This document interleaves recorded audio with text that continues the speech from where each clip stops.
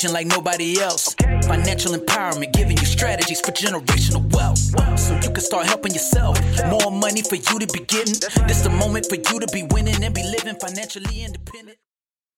Hello, everybody, and welcome back to another Market Hustle podcast episode. We are on episode number 5. We are just rolling through these, crushing through these, just a little over a month in, and they have been a bunch of fun. That being said, today I have both co-hosts back for this episode. We have Bafi and Pierce here to join us on this episode 5. Bafi, welcome back. How are you doing today? Doing better than good. Yeah, that's something you don't hear every day, you know? Like sometimes I'm at work and I'm like, yeah, people, how you doing? I'm like, I'm doing better than good. I'm like, they're like, wow, that's pretty cool. But yeah, I'm doing great. Can't complain. Life is good. Making difference out here. And it's just exciting to be back co-hosting with Josh and Pierce. And we're super excited for our guest today. This is one I'm looking forward to because many of us can relate to the story. Absolutely. Well, it's great to have you back. And then Pierce, how about yourself? How are you doing, my friend? I'm doing well today, man. Just got off work a little bit ago, but I'm excited to hit this podcast, and I'm glad everyone's back in connection. So I'm just excited. Can't wait. Completely agree, and great to hear. This is going to be a fun one. It's been getting cold here over at Washington and my end of the world. That winter weather is starting to kick back in, so we got the heater rolling, trying to stay warm. That being said, we have a very special guest today. Caleb, thank you so much for joining us and welcome officially to the Market Hustle podcast. How are you doing today, Caleb? Thanks for having me. No, I'm happy to be here. And yeah, like you said, it's starting to get to actual fall weather. So always good to be in that season. Definitely. But yeah, it's great. Good to hear. And where are you located, by the way, if you don't mind us asking?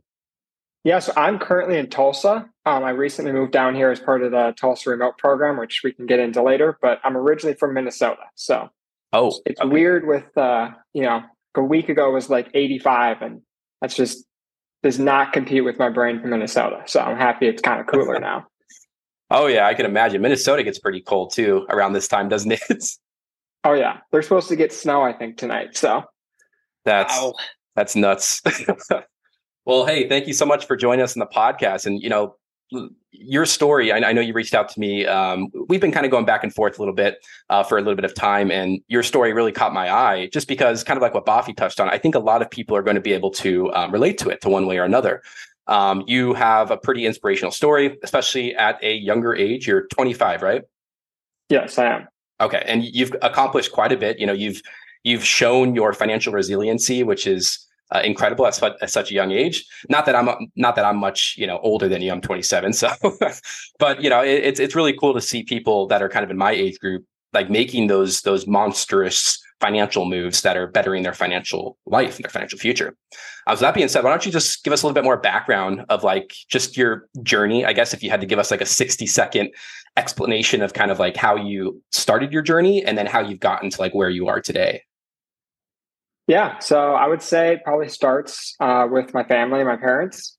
From a young age, they were good role models of just, you wouldn't necessarily see it, as a kid, but looking back on it, they were definitely a good role model for me and for my brother as well. And then, after that, I'd say it really comes down to I did a lot of reading, really like reading, so that was obviously very beneficial for the learning aspect of it. But then, quite honestly, I just went and did it, right? There's so many things in life where you really just can't truly learn them until you do them. And so, just logging in, creating the brokerage account, creating the bank account, doing the first trade, doing your taxes the first year, like you just learn so much by just doing it. So I would say it's, it really just started with my family, and then continued with me taking it on with reading and learning more about myself, and then just putting in the work and doing it.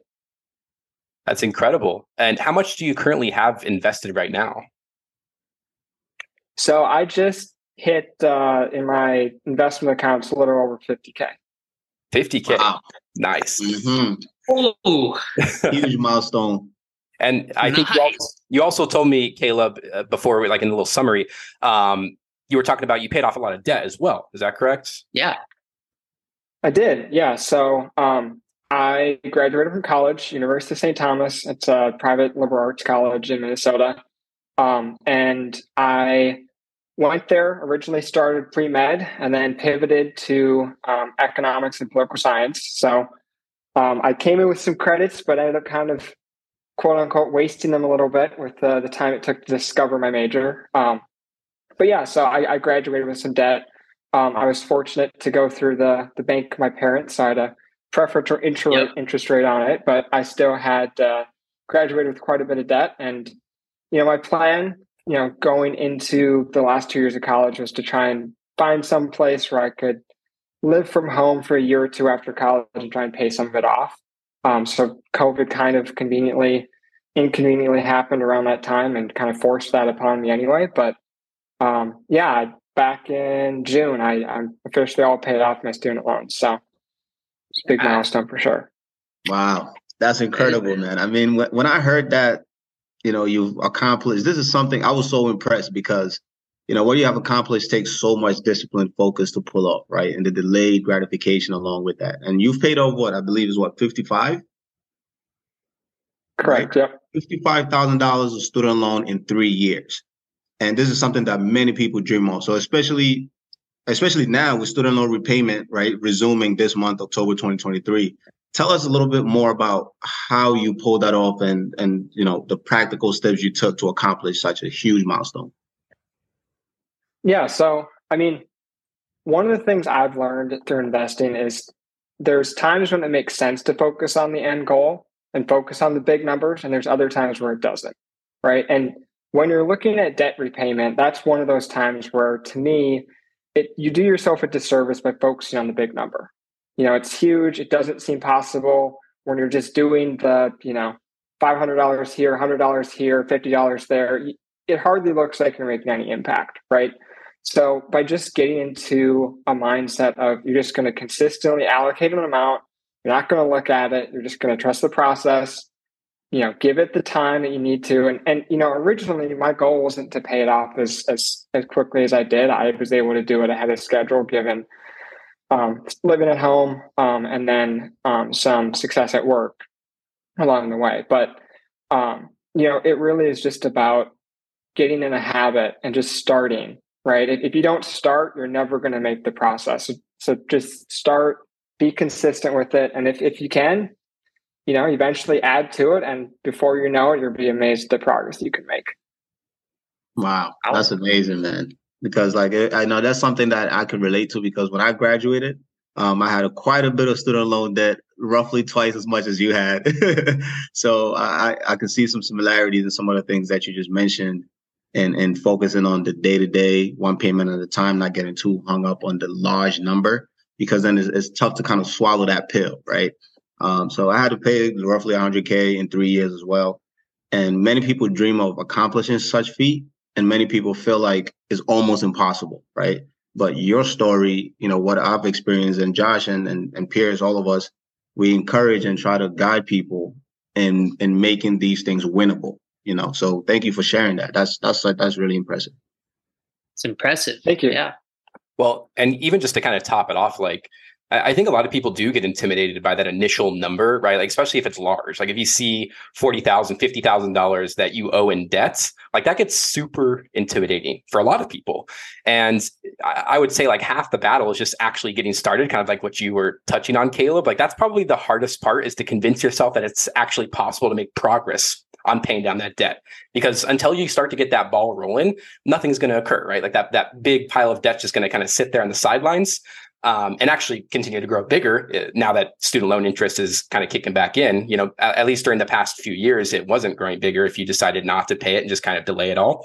But now that interest is kind of starting to accumulate again on the student loan debt specifically, that debt is only going to get bigger if you continue to delay making progress on that. But just debt in general, I think it is hard to get into that mindset of yes, it's big right now, but if I start making small punches at it, if you will, it's going to start making progress down the road. It's going to take time to see that progress, but half the battle is just kind of convincing yourself that it's possible to actually make progress at paying it down. So what strategies did you kind of implement, Caleb, when you were kind of staring that debts eye to eye. Like, was there some sort of debt repayment strategy that you followed? Did you kind of run the numbers through like an Excel spreadsheet, or did you just kind of did you just kind of make a pact to yourself saying, I'm going to pay off this debt as fast as possible and as much as I can pay off until it's gone? Like, what was your kind of like philosophy around that debt payoff? Yeah, no, that's a great question. Well, so the first thing is it wasn't the first time that I had not a lot of debt, but it wasn't my first experience with debt.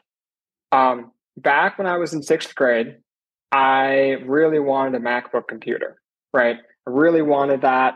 Everyone else wanted an iPod Touch. I wanted a computer because I wanted to be able to do all of the other things you can do with a computer. I wanted to make iMovie stuff. I wanted to go on GarageBand. I wanted to do all of that stuff, right? And so I convinced my parents to give me a loan to buy a MacBook computer. So, it was great for the first, month, 2 months, 3 months. And then when I was doing, I was mowing lawns, and that was pretty much my only source of income. And it was like, man, I'm going to be mowing lawns a really long time. I gotta move out of Minnesota so I can have a longer growing season or something. Cause it was just, it took forever. Right. But at the time I didn't really realize it, but it taught me that I don't want to be in debt, right? I don't want to have, because then I was in 6th grade. So then all of a sudden you get to 7th and 8th grade and there's stuff you want to do. And it's like, my money's still going to this stupid computer. Right. It was great. I loved it and everything, but that kind of taught me that I don't want to be in debt and having to have that hang over my head and cause me to not be able to do things I want to do later on. Right. And so that kind of was the mindset that I was approaching with this paying off college. But it also comes down to some of the education I did for myself in the summer between my sophomore year and junior year of college. So it was 2018, and I just made it a goal for myself that I wanted to learn how to invest and how to manage my money. Like I said, I'm really into reading. I was at the time reading a book series by Tom Clancy, the Jack Ryan series. I don't know if anyone's watched the Amazon show or heard of that, but there's a book called Debt of Honor. And it's basically about a Japanese businessman who uses computerized trading algorithms to take down the US stock market. Right. And at the time, I didn't really know much about financial markets or anything like that, but it was always something that fascinated me of, how they work. Everyone's talking about them. They're always on the news, but what does that actually mean for the average person? Right. And I figured that it would be a good time for me to learn about personal finance because I didn't really have a ton of money as a college student. And so I figured if I messed up, I'd have 2 years to figure it out before I actually got a job and actually had real money.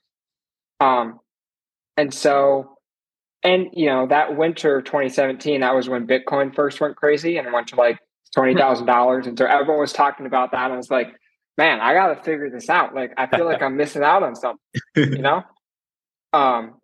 So I really just spent that summer just doing a bunch of reading, opening up, trying a couple of different investment things out. I tried Acorns out for, that was the first thing I heard about, tried that out and figured out I wanted to be a little bit more hands-on and didn't like paying the fees. So I tried Robinhood out and a couple others. But yeah, it kind of just started with understanding that I didn't want to be in debt, and then turning that into a desire to educate myself so I would be prepared when I actually did have money and had to do it for myself. Yeah, that makes sense. And, I'm kind of curious, if that early journey of yours, going through at your younger ages, paying off that MacBook debt, that probably gave you the philosophy that you have control over your financial situation, right? That early win in your life is probably what kind of helped you feel in control of your finances. And I think that's why, I'm not a parent, so I can't speak on behalf of parents, but I think that's a powerful lesson to try to teach your kids at a younger age, is trying to show that they have the power to kind of get what they want, but also stay in control of their financial situation. So would you say that early lesson has kind of deeply helped you feel more in control of your finances, especially when it comes to now you're trying to pivot, or now you have pivoted into the investing world. Like, do you think a lot of those early wins of conquering debt has helped you stay more disciplined in the investing realm? Yeah, I would say, at sixth grade, I can't say that inspired me for for life or anything. I was still only in sixth grade. I hardly remember anything, quite honestly. But it was more of just it got me thinking about what that feeling was like. And importantly, it was an example of my parents being there to, they probably won't acknowledge it, but I'm willing to bet that they deliberately kind of gave me that loan, knowing that it would be painful to pay it off in order to kind of teach me that, later on, right? And it's a good thing, and quite honestly, like, even just going to college, right? Like, I still didn't really comprehend the amount of money that college was, right? I don't think it's realistic for us to expect any 18-year-old to really understand that. I think it's kind of just a box that people automatically check of like, oh, I'm going to college because that's what people do. And, whatever. When, if you don't know what you want to do, you're not doing yourself a service of going and just wasting a year or 2 years figuring it out, right? And there's other options too, like technical school, and just, again, it's something where I'm very happy that I decided to go to college, but I think in our society, we just paint an unrealistic expectation that everyone needs to go to college and everyone needs to get into this huge amount of debt, when oftentimes the payoff's just not there, right? Like, my mom's an elementary school teacher, just recently retired. And I mean, she'd be the first to tell you that she loves teaching and she wished more people went into teaching, but just financially and with where we're at as a society, we don't value teachers. And it's not a career that makes sense for a lot of people right now, unfortunately. Yeah. It's a touchy topic. It's just, I don't see people really focusing on it. You hear about stuff like teachers have to pay for their own notebooks and crayons and just school supplies and stuff like that. And I mean, if you look at it, here I live in Southern California. And so the cost of living is pretty absurd. I mean, I think the poverty line's like $82,000 where I live.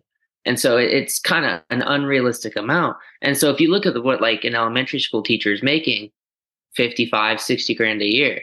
And so you have to expect her paying for her house, everything in her life. And then on additional is paying for stuff that they should otherwise be subsidized for, the cost should be covered in other ways. And I think, like, if you look at it, the student loan, I think, is $1.75 trillion. And so if you can reallocate just some money to focus more towards things that are necessities, and like, obviously loans can have, they have time limits and stuff like that. But I think, teachers need to be paid more for crayons and notebooks and just simple things like that, Post-it notes. Definitely. Stuff like that.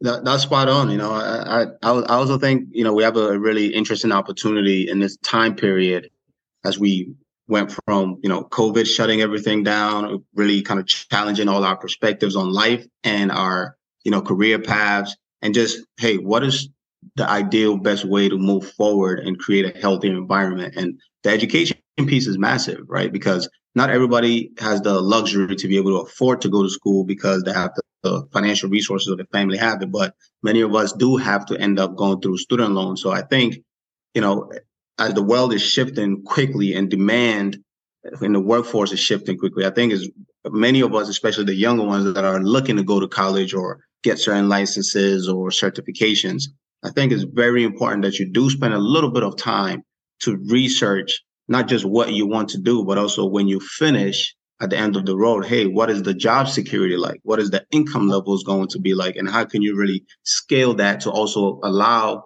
that income to help you pay off some of the debt, be able to invest early and often, also live life at the same time. So you kind of have a pretty healthy blend of life all around. Because I'll be the first to admit, when I first went to college, I had no clue what the hell I was in there to do. Oh, same. Right. So it took me quite a long time, many years to figure it out. But I think, the more we share our stories, the more we encourage others and also, be transparent and honest, it can help a lot of these younger generations pick career paths that's really going to allow them to live and contribute to society on a higher level. And also some of us that might be older that might be thinking, oh my God, I might need to pivot. I went this route, but that's not really what I need to do. It's okay to also make some adjustments and reinvent yourself until you figure it out. No, that's a great point. I think that's something, that a lot of people lose, right? They lock themselves into one thing, right? I went for this major, or this is the career I started in, and like you give yourself a year, you can be in a completely different industry, right? You could go get an associate degree, you could go get, whatever, right? And maybe you don't know what you want to do in college, but then focus on equipping yourself with skills that allow you to adapt, right? Maybe you're going to focus on your people skills. So you're going to get great at writing and public speaking and working with other people and be a really good facilitator, regardless of which area you end up doing it in.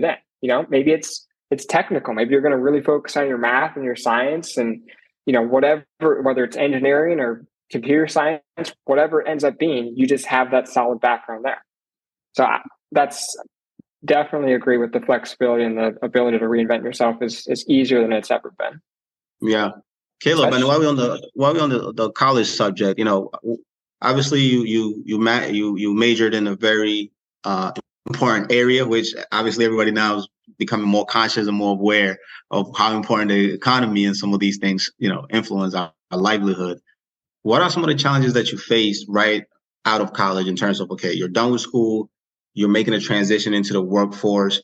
What are some of the challenges in the adjustment period? Because I've noticed that, especially now, a lot of younger people coming out of school have a difficult time adjusting to the new demand, the new work environment, the challenges they face in there, trying to balance their life out at the same time. So what would you say would be like, 2 to 3 tips that helped you really transition well into that quote unquote adulting life that has been coined to be? Yeah, thanks for the question. I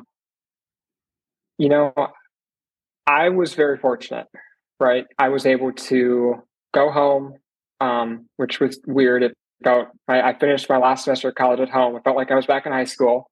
But I was able to go home and I didn't really have to worry about the living situation, right? Like people that I knew, friends that had to move out during that time, right? So COVID, everything shut down and you're having to try and move out, right? Like that. I couldn't imagine what that was like, let alone starting a new job on top of that. But so, it's I can't speak to that part, doing all that at the same time, but just going into a new job, especially so I started completely remote. I'm a completely remote worker. And it wasn't supposed to be that way, but COVID just made it that way. And so one of the challenges was just how do you meet people, right? Because you're just, you're a new employee and you don't know anybody in the company. And now everyone's remote. And so they don't know anybody. And so they're just falling back on the people that they already know because it was new to them too. It was new to everybody, right? So, I was fortunate to get paired up with a mentor that, she was great, included me in things and reached out if I had questions. But, if you're not in that situation, I would say just reach out to people, right? Ask questions. One of the things that was told to me when I first started was just try it first, right? No question's a stupid question, but you have to try yourself first, right? So if you so I'm a product analyst, and a lot of the initial learning was around just working in a tech company and specifically using SQL because I'd never used SQL before, completely new to me. I did not have ChatGPT at the time, which would have been immensely helpful. Missed it by like 2.5 years, but a lot of it was just like someone would post some Excel spreadsheet, and it'd be taking the time to respond to their email and be like, "Where'd you get that data from? Would you mind sharing the query with me? Would you mind walking me through it?" Right?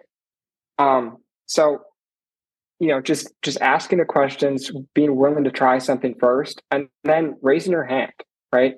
If there's a way that you can see that you can make someone else's life easier, whether it be your boss, whether it be a coworker, if there's something that you could do to take time off their plate, they're going to appreciate you, and they're going to see you doing that. And then it's going to free them up to have more time to maybe engage with you more. Right. Or you're going to have a better connection with that person. They're going to be the person that they think of next time they have something that they need to come to somebody with. So that would be the things that I would recommend.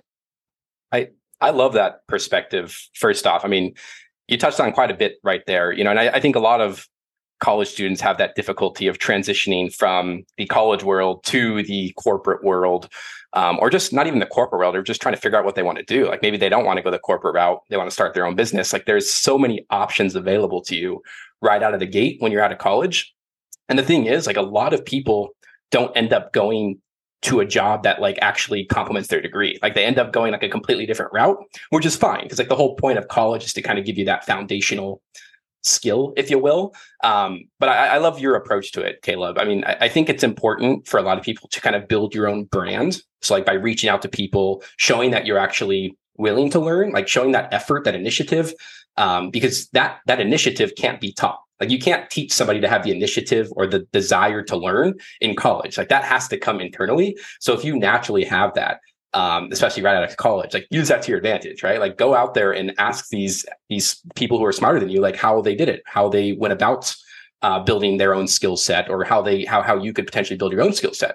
Because a lot of those people, like you might kind of seem like you might think you're being annoying, which to some people maybe you are, but to a lot of them, like they're gonna feel like they're gonna want to help you. Like when they see somebody, some younger person who just got out of college and they're ambitious to learn, like a lot of those people were in your shoes, like maybe 5 years ago, 10 years ago, and like they know what it's like. And so if they see you having that desire to actually take the initiative to learn and to kind of go over what's expected from you, they're going to help you in some way, right? 99% of the time. I mean, sure, there's going to be exceptions where people don't, but it's kind of a numbers game. Like you just kind of have to be helpful to everybody. You're going to get on somebody's radar, and their odds are they're going to help you out throughout your career, especially if you're at a bigger organization where things are kind of confusing.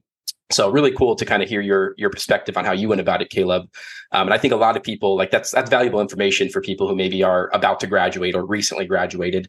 And we have to be fair as well, because like, of course, everybody graduates from different situations. And I'm sure, I always say like, this has kind of been my philosophy as I've gone through my 20s. Like it's all trial and error. Like you just kind of have to go out there, try things. Like you're not going to know what you're really good at or like what you're meant to do until you actually go try things out. Right. And like maybe your first 2 jobs, your first 3 jobs, or even your first 4 jobs aren't an exact fit. And that's fine. Like you're going to be learning what is a fit and what isn't a fit, which is a valuable skill to learn or a valuable thing to learn right out of college. So like, even though, you might be going through that awkward phase of like trying to fit into the world, or just trying to figure out where you kind of can add value to the world to actually get money in exchange for what value you're providing, like that could take years, if not even a few decades to actually figure out, but you just got to keep moving forward. Like that's ultimately the best route to go about it. And like, of course, yes, it's going to be difficult for other people, but I think going in with that philosophy is going to do you wonders as you kind of go throughout your career and just life in general. Yeah, I agree. And I think Caleb touched on something very important that oftentimes is kind of easy to look at as almost trivial or just like basic, but is really at the top of demand and food chain right now, not just in corporate America, but just in all industries and all entrepreneurs as well. And that is that human connection and interaction, right? How essential that is to just all progress and collaboration and providing value. Like you mentioned, you're like, hey, I've been working remote because of COVID. How do you connect with people, right? Because it's like, this is how things are. And it's like, how do you create that deep level human connection as you collaborate, problem solve, see each other's similarities and differences, and kind of massage through all of that? That is extremely important. So I'm glad that you had the mentor to, put you in position and environments that foster the growth and that aspect of it, because many people have a difficult time really connecting and also speaking up, right? Because people are afraid of sometimes they might say the wrong thing, or how people will perceive and receive information, and intentions can be lost throughout that communication. But I think one of the most beautiful things we have is that we have this incredible freedom of speech, incredible ability to respect each other's differences, perspectives, thoughts, at least hear it on the table, see things from multiple angles, and then work together to figure out, okay, how do we really problem solve as a team. So that is something that is in high demand, and I highly recommend for everybody that's watching this podcast, tuning in, is to continue working on your people skills. It's difficult to do public speaking, and it's scary, and you're like, oh my God, I sound stupid to myself. But it is something that will pay off for the rest of your life, not just for your career, but in your family dynamics. That is massive. So definitely, I encourage everybody to hone in on those skills, because that's something I practice all the time, especially at work. I'm like, put me in front of something. I'll try. I don't care. I don't mind looking stupid. You have to kind of enjoy that process like that, you know? So thank you for sharing that. That was big. Very well said. Oh, yeah. I agree with both of what you guys said too. That was a great follow up. And it's weird too, right? Because they still had an office in Minneapolis, right? So when stuff started reopening, we would go in every once in a while, and it was like seeing people in person that you've been working with for like a year or two. It was like, I thought you were way taller, or I thought you were way shorter, or like, just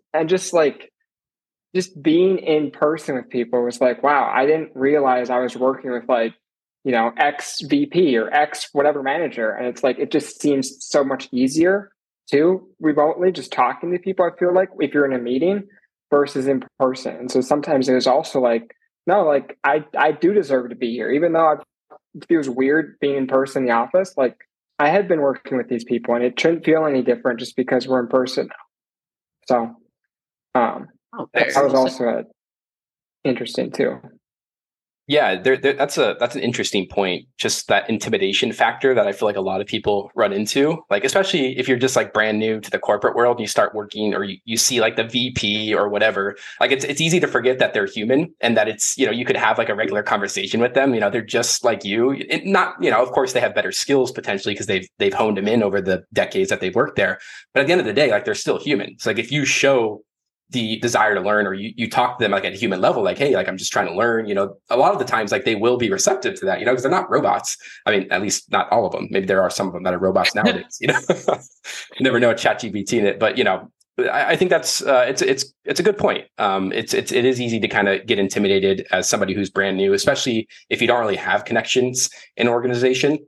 But I like your approach to it all, and maybe it did kind of make it easier working from home, because like it's easier just kind of like text, chat everybody up, who is willing to kind of listen to you, and it's easier to kind of communicate that way than when you are in person. It is kind of a different dynamic. It does maybe get a little bit more intimidating, especially if they're wearing the suits. They got the big suits on, they got the tie on. Then that alone, there is like some psychological aspects of that can make it intimidating.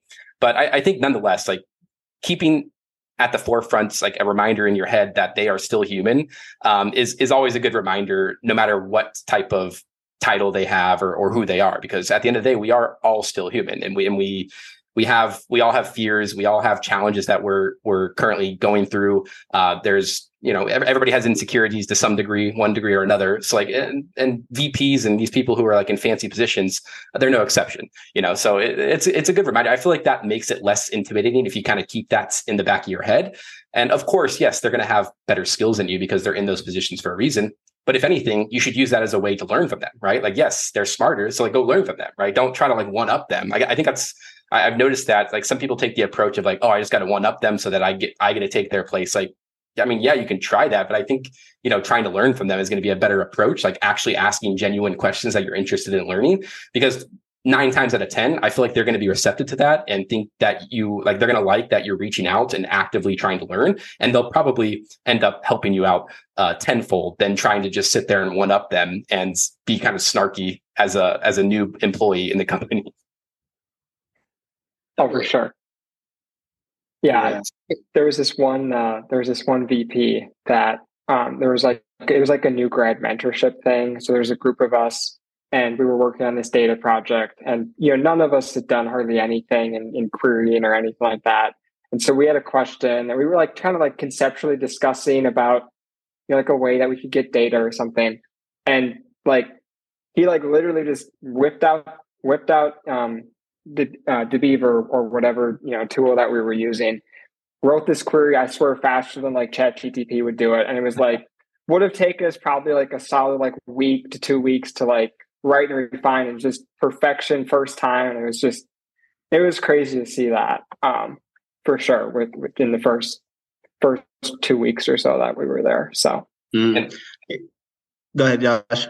No, so I was going to say, like, I think, in the world of social media or just like learning online in general, because like I've been soaking in information through Google, YouTube, different social media platforms for at least a decade now. Like I've learned so much from it, but there's still a lot of resources out there from these like executives, these VPs, these people who've been working in the corporate worlds for like 50, 60 years that just aren't on social media. And they have like so much knowledge like stored in their head that you can kind of soak in. And it's like, it's unique knowledge, right? Because like, it's not really out there on the internet like some other stuff is. I think that's such an underrated way to kind of learn. Like, of course, it's more time intensive, like trying to reach out to different people in the corporate world because like they're busy. But if you can get on one of their good side and actually like soak in and be like treat them like a mentor, like you can learn a lot from just the way that they kind of perceive the world, because they likely have a unique perspective on all of it. And a lot of, unless they're on social media, like there's really nobody out there that has been communicating or conveying that to the world. So it's, I think, like, of course, the corporate world gets a lot of hate, but there are a lot of sharp and smart, intelligent people that work in that world that you can learn a lot from if you're strategic with it all. Definitely. Awesome. So, Caleb, go ahead, Josh. Go ahead, Pierce. I just wanted to go back on the question, or I have a question about the relocation program that you're in. If you could touch on that a little bit. I'm curious, going along with how to interact with people and stuff like that, and relocating. I'm curious how that effect has been on you. Yeah, well, thanks for the question. When I don't remember where I read it, it was probably on one of some financial news site or some place, but I saw this ad for the Tulsa Remote Program, and it wasn't the first thing that I'd seen about cities or places paying people to move there. But when I looked into it, it seemed like it was pretty robust, right? It was started before the pandemic. So it wasn't something that people just threw together to try and get people for remote workers. It was something that they had started in 2019, only 1 year before, but still before. Yep. And so I looked into it, and I just decided to apply for it. I kind of made a goal for myself that I was going to move out this past fall anyway. And so I was like, well, I'll just apply for it. And if I want to do it, it'll be an option. If I don't want to do it, I don't have to do it. So I applied for it. It was pretty straightforward. There was a 15-minute interview that they did as part of that. And then I was accepted into the program. They gave me a year to decide if I wanted to move down to Tulsa, Oklahoma. And they have a series of like once a month, they bring people, everyone who's been accepted, you get an invite to come down and visit for like a long weekend. And they pay for your airfare, they give you a hotel and everything. So I did that over the 4th of July. And, one of the things that I'm still working through right now, for sure, is that risk taking at trying new things, right? I've realized that in the 3 years now since I've graduated and just being at home, I've kind of stopped taking risks. I've kind of gotten comfortable with where I'm at, and things have been going well enough that I realized I wasn't taking risks, and I was just kind of falling into a habit of what I was doing and not really challenging myself. So I figured that moving down here would kind of force me to do a reset, regardless of whether or not I want to be down here long term. It would force me to do a reset and kind of figure out who I was, living truly on my own, with no roommate or no family nearby.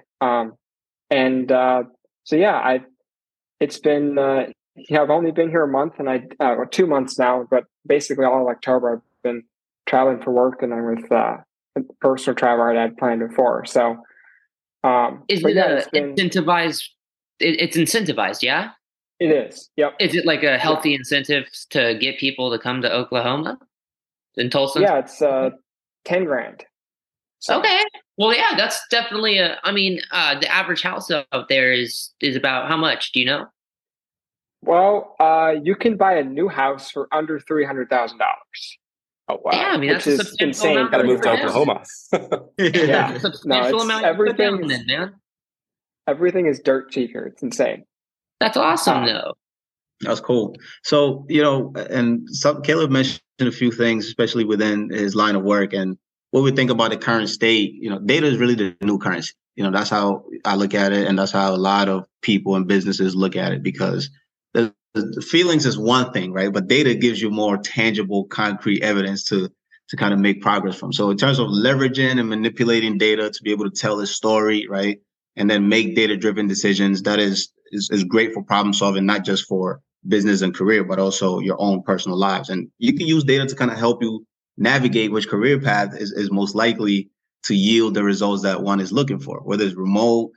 When we're on LinkedIn, that's what LinkedIn does too, right? It aggregates all this information. So, and Caleb, perhaps, not everyone that is tuning in on this episode knows or understands, for example, what SQL is or what queries mean, right? So can you give us just a quick crash course of what SQL is, what queries, how to query data and information, and just the benefit of such a skill set? Because some of us could be curious about it, but we just don't know anything about it. So just give us a quick 1-minute crash course.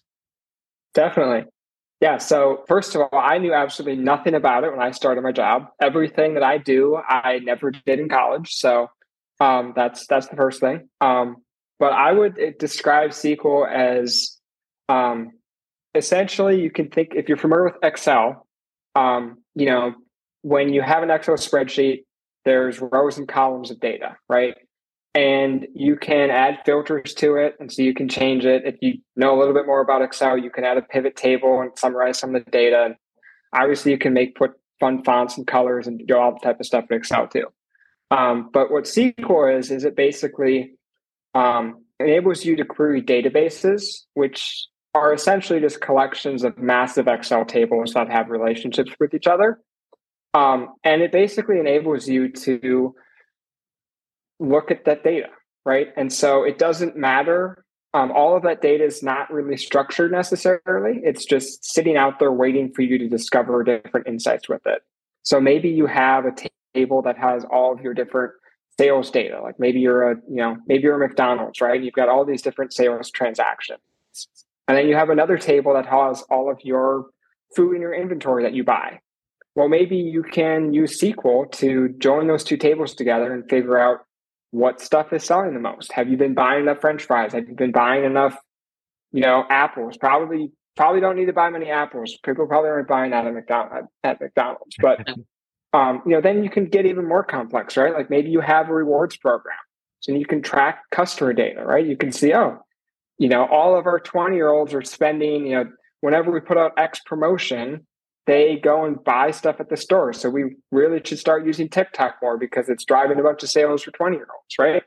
So that's a very broad simplification, but essentially it enables you to look at data regardless of what's out there and kind of discover those insights across many different applications.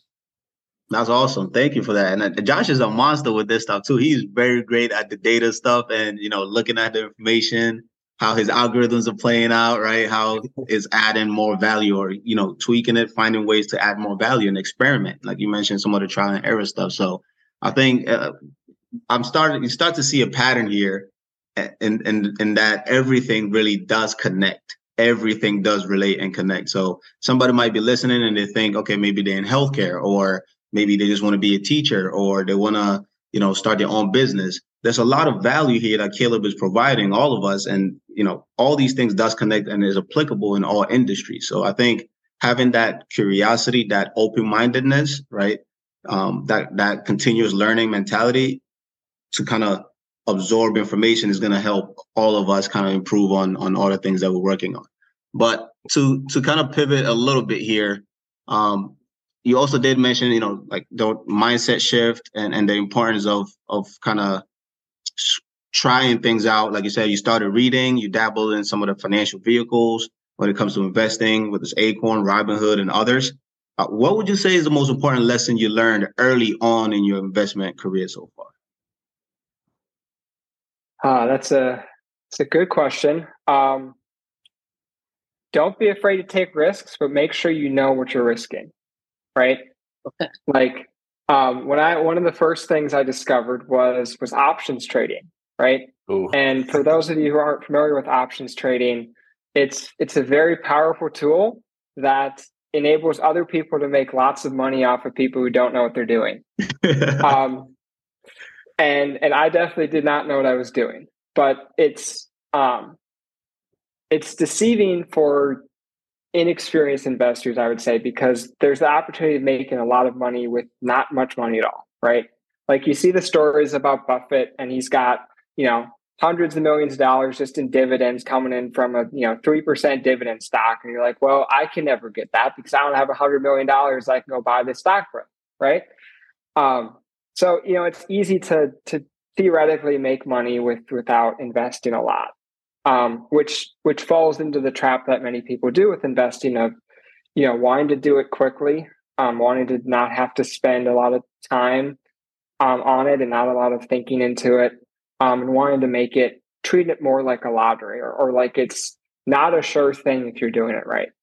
Because a lot with options trading, essentially the background on it is that you essentially have a contract that gives you the right to either buy or sell shares at some point in the future at some predetermined price. So, maybe you think that the price of the stock is going to go up $10, right? So it's currently $90. You think it's going to go up $10. So you're going to purchase an options contract at a week from now, you want to buy it at $95, right? Because if you buy it at $95, you're getting $5 profit on every one of those shares. And then the price of that contract then is something you have to buy, and it'll fluctuate based off the stock price. And so especially in short time periods, those prices fluctuate quite a lot. And so, you can do something like invest $6 and make 500, right? Wild stuff. And we saw that play out with GameStop and with lots of other things. But, like I said, it's the absolute highest and most, it's just stressing it to the max, right? Like the idea of risk and reward and being able to accept losses and not sell, not buy. I mean, it forces you to have to sell and buy because there's a time constraint on it. Yeah. And so, I made some mistakes and lost some money doing that, but I am happy I did it because I didn't have much money, relatively speaking, to lose at the time. And so if I was still doing that and making those mistakes now, it would be much, much more painful. So, and there was high points, there was low points. And it was exciting, but it definitely was not something I would advise other people starting out to go and do. So. No, perfectly said. And a lot of, like you were touching on, Caleb, a lot of newer investors do kind of want to go that route because they hear that their friend is like making thousands of dollars in like 2 hours from options. Like they get interested in the results. So they jump into this complex domain of the stock market. They're like, hey, I just want to learn how to do these options real quick so I can make a couple grands to pay my rents. Like, how do I do that? And of course, it's like everything. It's much more complex than that. Of course, like you can make money options trading. That's why I hate to be the person that's like a strict, like this is how you invest. This is the only way. There's no other way. Like you can make money doing the stock options, definitely. But it's much more complex than it might look initially. And I think the last stat that I read is like 70% of stock options end up expiring worthless. So most of the people making money are the ones writing the contracts, not the ones that are buying the contract. Yeah. So if you're going to do it, try some covered calls. That's the way to do it. You already own the stocks. And if it goes up, then you sell and you get some profit. If it doesn't go up as much you were expecting, then you just pocket the money that other people gave you for the contract. That's the only thing, but you usually have to have a decent amount of money before you can start writing options contracts. So definitely. And if you're going in to try to get rich quick, odds are you're treating it like a casino and you're going to get results like a casino. So just keep that in mind. There you go. Right. Yeah, the last time I was at the casino, my results wasn't good. You'd be better off sports betting. At least you can celebrate it or be destroyed with your friends at a bar. It's tough. That's huge. You don't really have options trading bars, so right. Well, hey, Caleb, we're approaching the 45-minute mark. So I just want to first off, thank you so much for coming on this podcast to be vulnerable, be willing to share the insights into your story and kind of the lessons that you've learned that have gotten you to where you're at. And I know you're still, early in your journey, but it's always interesting just to kind of get your perspective of like how you view money, how you view the stock market, and kind of like the moves that you've made early on in your life. That being said, I do want to ask one kind of final question. I'm kind of curious, like what your end goal is with investing. Like, what really inspired you to get started investing consistently? I mean, I know now you're like more of a longer term investor, so you've adopted a lot of the philosophies of the market hustle. So, like, what really inspired you to first off stick to that plan, and ultimately, like what's your end goal? Like, maybe you haven't completely thought it out, but I'm just curious to get a little bit more insight, like what you hope to accomplish with investing. Yeah, no, thanks for the question. Once again, great question. I would say it really comes down to my family, right? Watching my parents and especially my grandparents, you know, they have what I want, right? Both my grandma and grandpa they're both in their 80s. Well, grandma's almost in her 80s. And they're both healthy. They're both super active in their communities. They've got lots of friends. They're happy. My grandpa actually still works. He mows at the golf course because he just loves it so much. He's had 2 hip replacements. He's still mowing at the golf course. It's a little crazy, also amazing. But yeah, and importantly, they also share their experiences with others, right? So they took our family on a cruise, right? And it was super great to just have all of our family on this cruise and on this vacation and all be together. And they were able to do that because they made choices and sacrifices on their financial journey, right? My grandpa, he was a teacher, worked a lot of different odd jobs. He talks all the time about how, barely were making anything, just him working, going to college, trying to study, being a teacher. And just all of the things that they were able to accomplish, even with coming from a background that was pretty poor, and then just how they could live their life. So ultimately, investing for me is not just about money. It's about investing with who you are as a person. It's about investing in your family. It's about investing in your community. And that's what I want to have when I'm at that age. Now, perfectly said. Yeah, there's nothing else to even add to that. Like, period. that sums up purpose, contribution, legacy, long-term oriented, giving back, enjoying life, quality family time, just everything fully summed up. And that's really beautiful to kind of see your grandparents be able to implement that in the family structure, and then you be able to witness and emulate some of those things is exciting. That's nice. I'm happy for them. I'm happy for you and your family as well. This is exciting, Tyler. Well, thank you. Yeah. Amazing. And it's always good to have like a clear definition or just a clear understanding of like why you're getting started to begin with.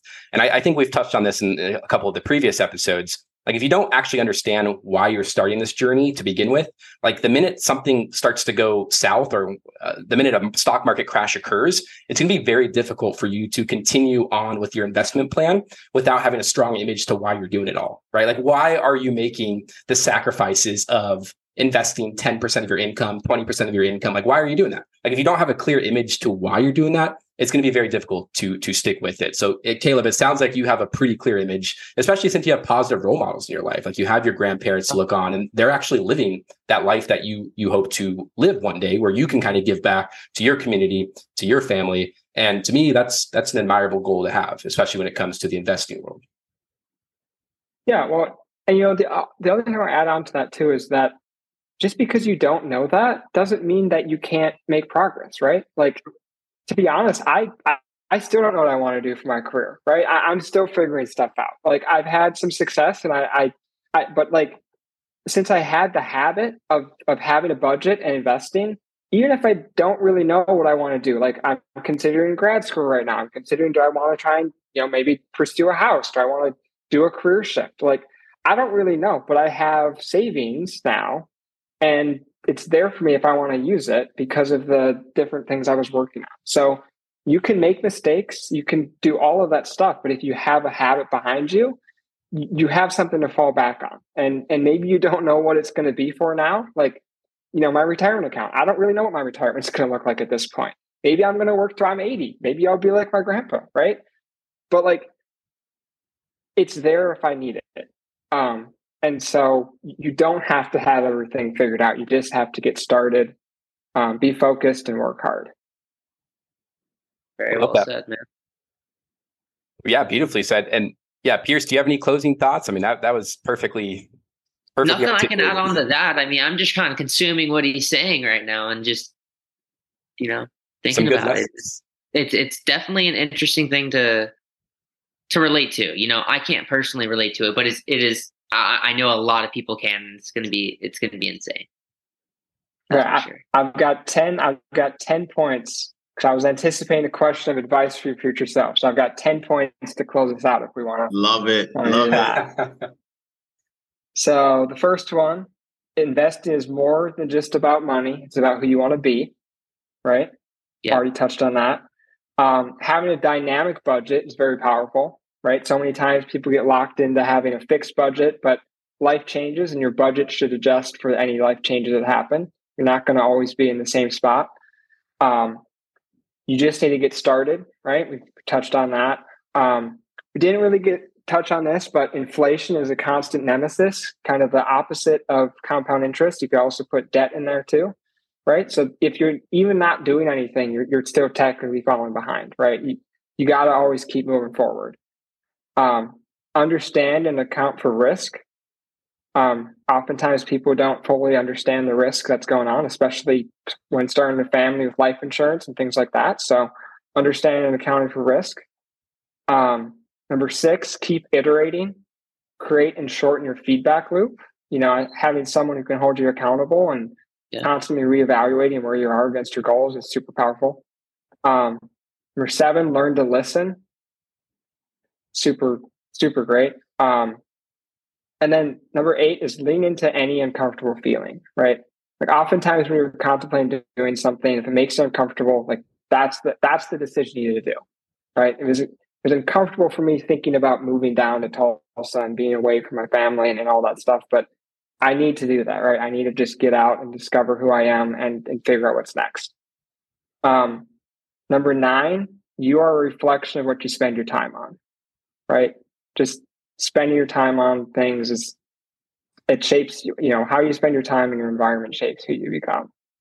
And then number 10, you don't need to be the best. You just need to focus and work hard. I love them. Awesome, man. No, take those to heart. Whoever's listening, make sure you write those down, take those to heart, because those very wise advice right there. Caleb, it's been an honor to have you on this podcast. It's been an honor for you to come on here, share your story, be vulnerable. Thank you so much again for coming on here. Bafi, do you have any closing thoughts before we kind of wrap things up?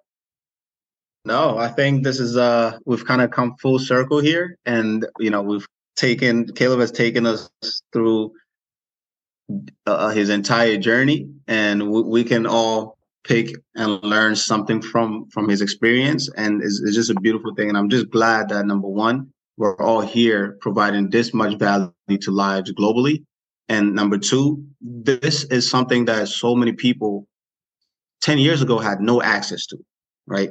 No access to this information at their fingertips and social media, and being able to go on a podcast, whether it's through Spotify or your YouTube or your Instagram. So I think everything that's happening right now, we are at the right place at the right time with the right skills, with the right message, and we're finding the right people that need to hear it. So Caleb, we can't thank you enough for spending 1 hour of your lifetime with us. And this is an hour that you don't get back. So we cherish it and value everything that you shared with us today. Oh, thanks for having me, and thanks for all the work that you guys do. I love following the podcast launch and the social media site too.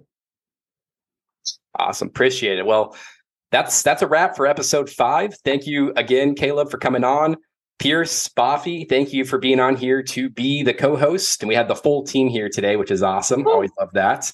And I look forward to bringing many, many more of these. We have still have a few guests lined up for the rest of November. And then we probably will be taking a break in December just to kind of reset, reanalyze, and we'll come back in January of 2024 with a new season and a new approach. So we're really looking forward to all this. Thank you so much for being a valuable listener to the Market Hustle podcast.